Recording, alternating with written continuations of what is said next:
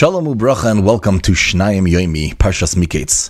It's a kavod and a schus to be joining the Olam. What a schus we have to learn Hashem's Torah together. So here we go, Rishon. Parshas Miketz starts off in the middle of a story. What we know is that Yosef was thrown into prison. He sat there for 10 years. He was accused of a crime that he never committed. After that, two of Paro's ministers are thrown into prison as well.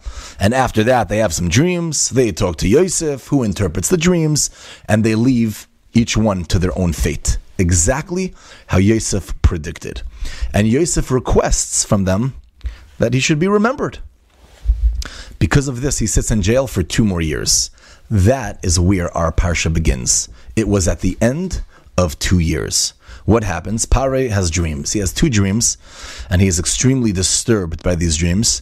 So he calls all of his advisors and all of the dream interpreters to get a little bit of clarity what's going on.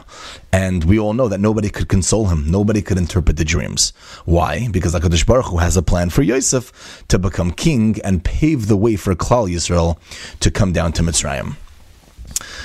Until the Sarah Mashkim speaks up and says, listen, 2 years ago, I was in prison, and we also had dreams. There was a young man over there, a Jewish man. He interpreted our dreams, and everything that he said happened exactly how he said it. Pari is very impressed, and he says, bring him to me, Achshav. Bring him to me right now. They take him out, they clean him up, they give him a haircut, some new clothes, and he comes to be fit in front of a king. That concludes Rishon. Now, one quick idea that I just want to point out is that take a look at Yosef's life. Take a look at his life. Yosef had every excuse in the world to feel down. My mazel is horrible. Let me give up hope. Let me be depressed. I'm not going to be a good person. I'm not going to be successful in any. Look at my life. It's just one bitter life. Could Hashem really change my predicament? Could Hashem really help me? I mean, look at where I am. Sometimes in life, we think that our story is the worst story in the world. There's no way Hashem can change my situation. Look at me.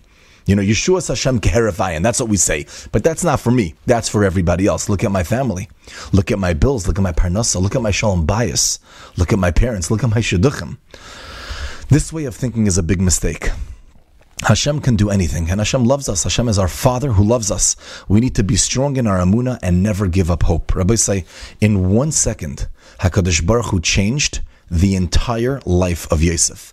He was in jail. A second later, he was out, and he became second in command to the most powerful nation in the world at that time. Rabbi say, never give up hope.